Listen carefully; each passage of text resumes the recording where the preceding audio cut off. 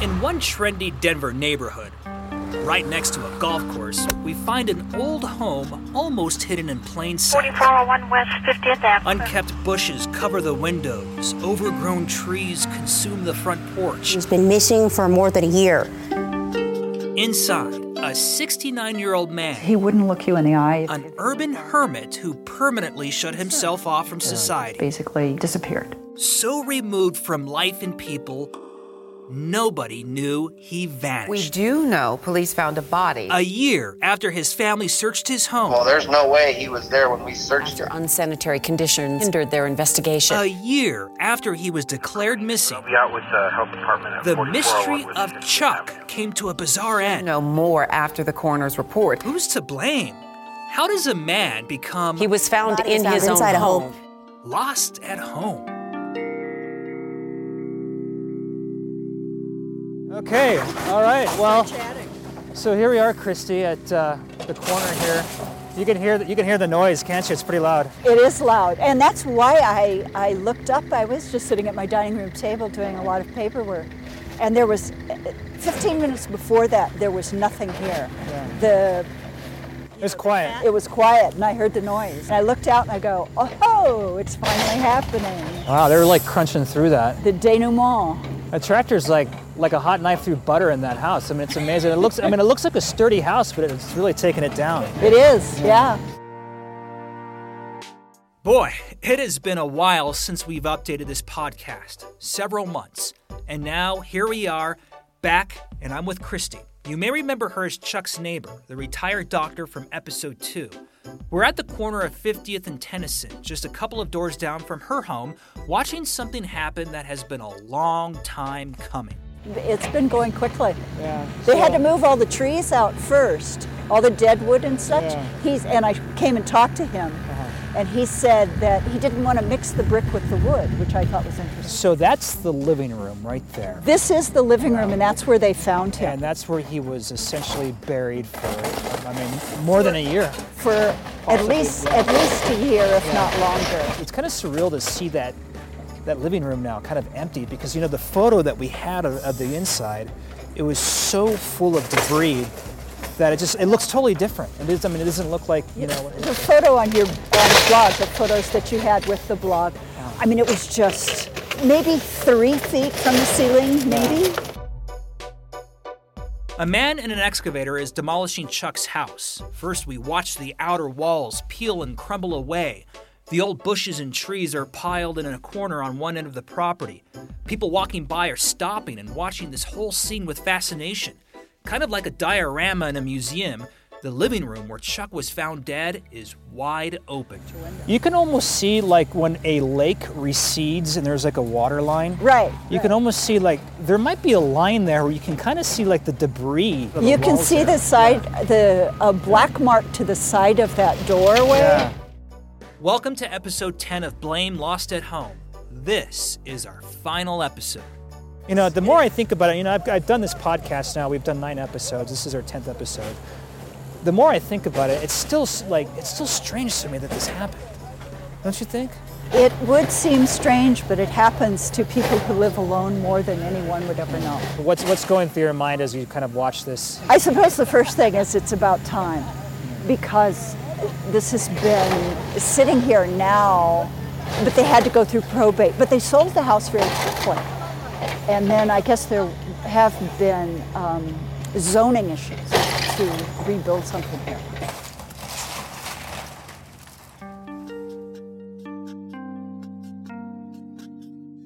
Chuck's family sold the property for just over $300,000. The developer who bought it is now clearing it out to build a 2-story home with a wraparound porch. The plans we found online says, quote, a brand new Denver square in the Berkeley neighborhood. It's going to be 5 bedrooms, 4 baths. It's going to be expensive, I bet. Super expensive. Other 5-bedroom homes are selling in the $1 million range here. As Chuck's house is cleared out, we learn the case in the police department will stay active. What does that mean? And what's new with Mystery Mike? You'll remember the last episode we spoke to him over the phone while he was wanted on several unrelated warrants. Again, Mike has never been a suspect in this case. We got a letter from Mike, In our newsroom, we call this kind of letter jail mail. Mike has been arrested. Before we get into the letter Mike wrote, let me update you on his criminal cases. He's been locked up in Adams County, just outside of Denver, for drugs. But there is a lot more going on with Mike here. He's also locked up on another case, on this wild, violent robbery. I'll try to sum it up because the police report, it's long and it's a rigid read. Here we go. It happened one night in May in the town of Frederick, a small town north of Denver that has become this bedroom community. The police there received a strange call. A guy there was saying that his friend had just called him and he needed help and to call the police. Officer B. Manley was dispatched to check things out. He drove up to a warehouse that had a series of garages. The mysterious victim who needed help worked in an auto repair shop at this location. It was past 8 p.m., dark, and nobody seemed to be around. As Officer Manley rolls up, he sees tire marks in the dirt, as if somebody peeled out. And then he saw a large pool of blood on the south side of the building. Then, a broken pair of glasses on the ground near that blood. As Officer B. Manley continued to look for the injured parties, he observed a bloody handprint on the south wall of the building. But there was no sign of the victim here. I mean, this sounds like a Law & Order episode. Turns out that victim drove himself 3 miles to a Come and Go, that's a gas station, by the way, in the next town over. That victim is a guy named Brandon, a mechanic who was beat up really bad. His cell phone was stolen, and he ended up in the ICU. The police report goes on to say Mike Galusha is one of 2 suspects in this case. The other guy is some sort of accused meth head who briefly worked for Brandon. Turns out Brandon didn't like working with, quote, tweakers.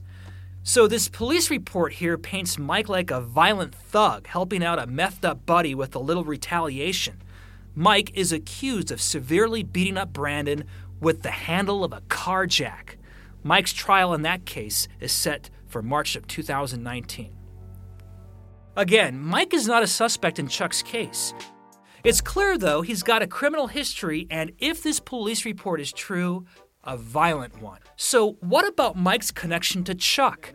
In our last episode, Mike said he never contacted Chuck, just went to his house to ask about a car. Basically, we was trying to find somebody who owned the property to see if they were interested in selling the car. Let's now go to his own written words.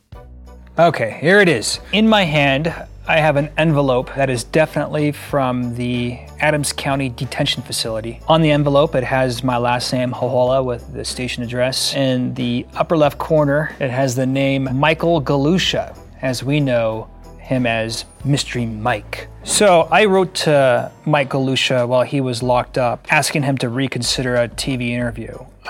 Because when we went out there to the facility a few weeks ago, he declined to talk with us on camera, so I wrote him a handwritten letter.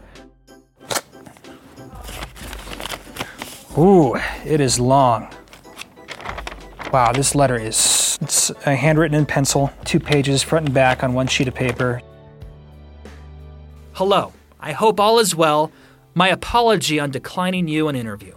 My concern with your story is it seems as if you or this family are trying to place blame rather than honest closure. In this letter, Mike goes on and he gets pretty judgmental against Chuck's kids, implying they didn't do enough for their dad.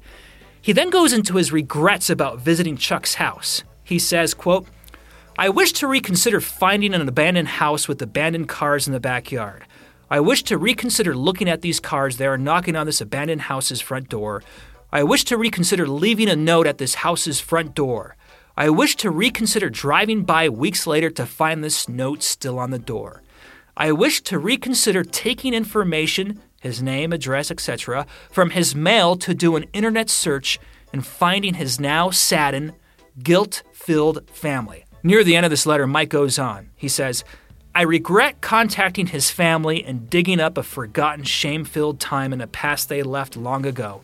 Although I can relate to this person, in no way do I share responsibility in this matter." Mike continues with this final thought. He says, quote, "In closing, who is to blame? I am not sure I can give this answer correctly or peacefully, but if my limited education and or beliefs serve me correctly, I would say Mother Nature or his higher power calling of a lonely, broken man to finally come home. Sincerely, Ray, otherwise known as Michael Ray Galusha, or as we've been calling him, Mystery Mike. Denver police tell us they spoke to Mike about Chuck while he was locked up. That interview didn't change anything in Chuck's case. Again, Mike is not a suspect in Chuck's death. All right, Chief, you can just say your first name and your last name that way. That way I get your name right. Paul and Jeremy. My last name is Payson. Apologies once again for jacking up your last name. Thanks for joining us, Chief. Paul Payson was the commander in District 1. That's the district where Chuck's house is, or was. He's now Denver's chief of police, the city's top cop. Okay. What's the status of this Chuck Ferry case? Now, It's an open case based on the ME, the medical examiner's results. It's undetermined, and we're continuing to have the case open. If evidence of a crime comes forward in years from now, then it protects the integrity of investigation. We're not going to close a case that has an undetermined method of death. So it sounds like it's going to remain open indefinitely then. Correct. So are there detectives actively investigating the case, or is it kind of just waiting to see if something comes in from the public or something like that? I think you characterized it pretty good. You were a commander in the district when the Chuck Ferry case was happening. What do you recall about that case? What do you remember? I personally responded out there, and I did. I didn't go inside the home, but I did visit the location. And what do you remember about that day? I know you handled tons of cases. Right. Do you remember anything significant about being there at the property that day? That it was cold. It was a cold day when this was discovered, and it was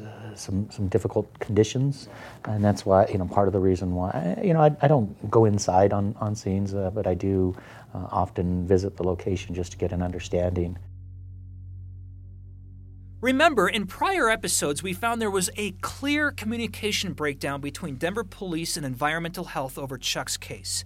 Officers clearly understood that Chuck was likely buried and dead in his own house, but they did not relay that information to environmental health directly. They called the city's 311 system, and that didn't go anywhere. It took more than 380 days to find Chuck from the moment a neighbor first called 911 and told the city she thought he was dead in the house. When you were in this district when this was going on, did you make any direct decisions or any direct orders on this case? Not at all. Not at all? No. But you saw it come across your radar? Yes. Okay. What do you recall? Do you recall anything, any specifics when it came across your radar during those days? I was aware that a community resource officer was looking into the situation itself, and then I was aware when we made the discovery and responded out to the scene. In our reporting, we found police didn't have direct contact during the time with environmental health regarding Chuck's case, and it seemed like there was a clear communication breakdown between the police department and environmental health during the handling of this case.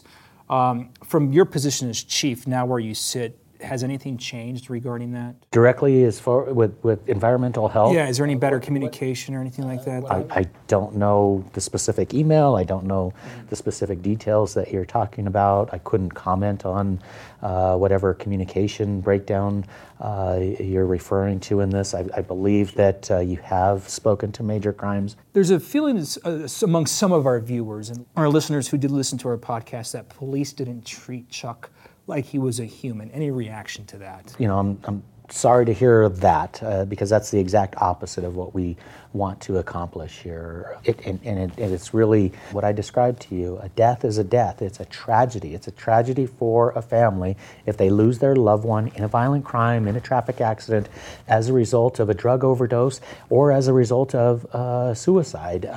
Mental health challenges often impact these types of issues, and we want to ensure that we are doing everything possible to reduce those social harms that cause a negative impact on our community. I mean, I took great pride in Northwest Denver, the neighborhoods that I grew up in. Very familiar with the area where this took place. Spent time as a kid in there, time as an adult up there. So there's a deep connection to the community in Northwest Denver. I'm a proud North Sider who graduated from North High School, and I never lose sight of where I come from. This is a tragedy, and from my perspective, we all need to take responsibility for this. My understanding is that the title is blame. I was thinking about that, and I don't know if blame is the best word or if it's responsibility. We as a society need to do more. We're responsible for taking care of our family, our friends, our neighbors, and that's what we want out of this. I applaud you for bringing light to this issue.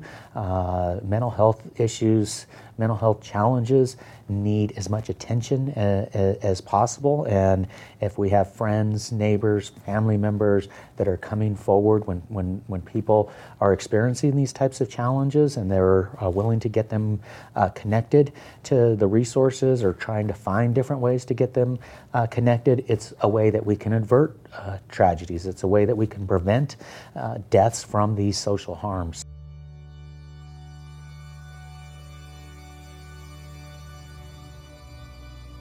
I reached out to Chuck's family for final thoughts on their dad. I received a very short email from his son. It says, "Jeremy, in regards to the follow-up interview, I've talked with my siblings and have thought about this quite a bit. Unfortunately, we just really want to move on from all of this and really don't want to meet for an interview. You have been great throughout this whole process, so thanks for shedding a light on the problem of hoarding and mental illness. Thanks. Jeff Frary." I found this email totally fitting and kind of perfect for our conclusion. Just want to move on. Makes sense, right? So at the end of Chuck's story, we ask, who's to blame? A lot of people connected to Chuck's case don't like the title of our podcast. Nobody likes to be blamed. I can't really say exactly who. I think it's really up to you to figure that out. What do you think? Can one person be blamed for Chuck's awful and sad ending? One agency? Two? How does a man go missing for a whole year only to end up dead in his own living room? Mental illness, a break in city communication, apathy? These are words and questions that come to my mind. As Chuck's home is knocked down, so is the last physical connection to his life. The city is constantly changing and evolving, and I wonder who's going to move into the new home at 50th and Tennyson. Maybe a nice family. While Chuck was lost for many years in his own mind, maybe there is something to be found in his story. Maybe a little understanding. I hope so. Thank you for listening to Blame, Lost at Home.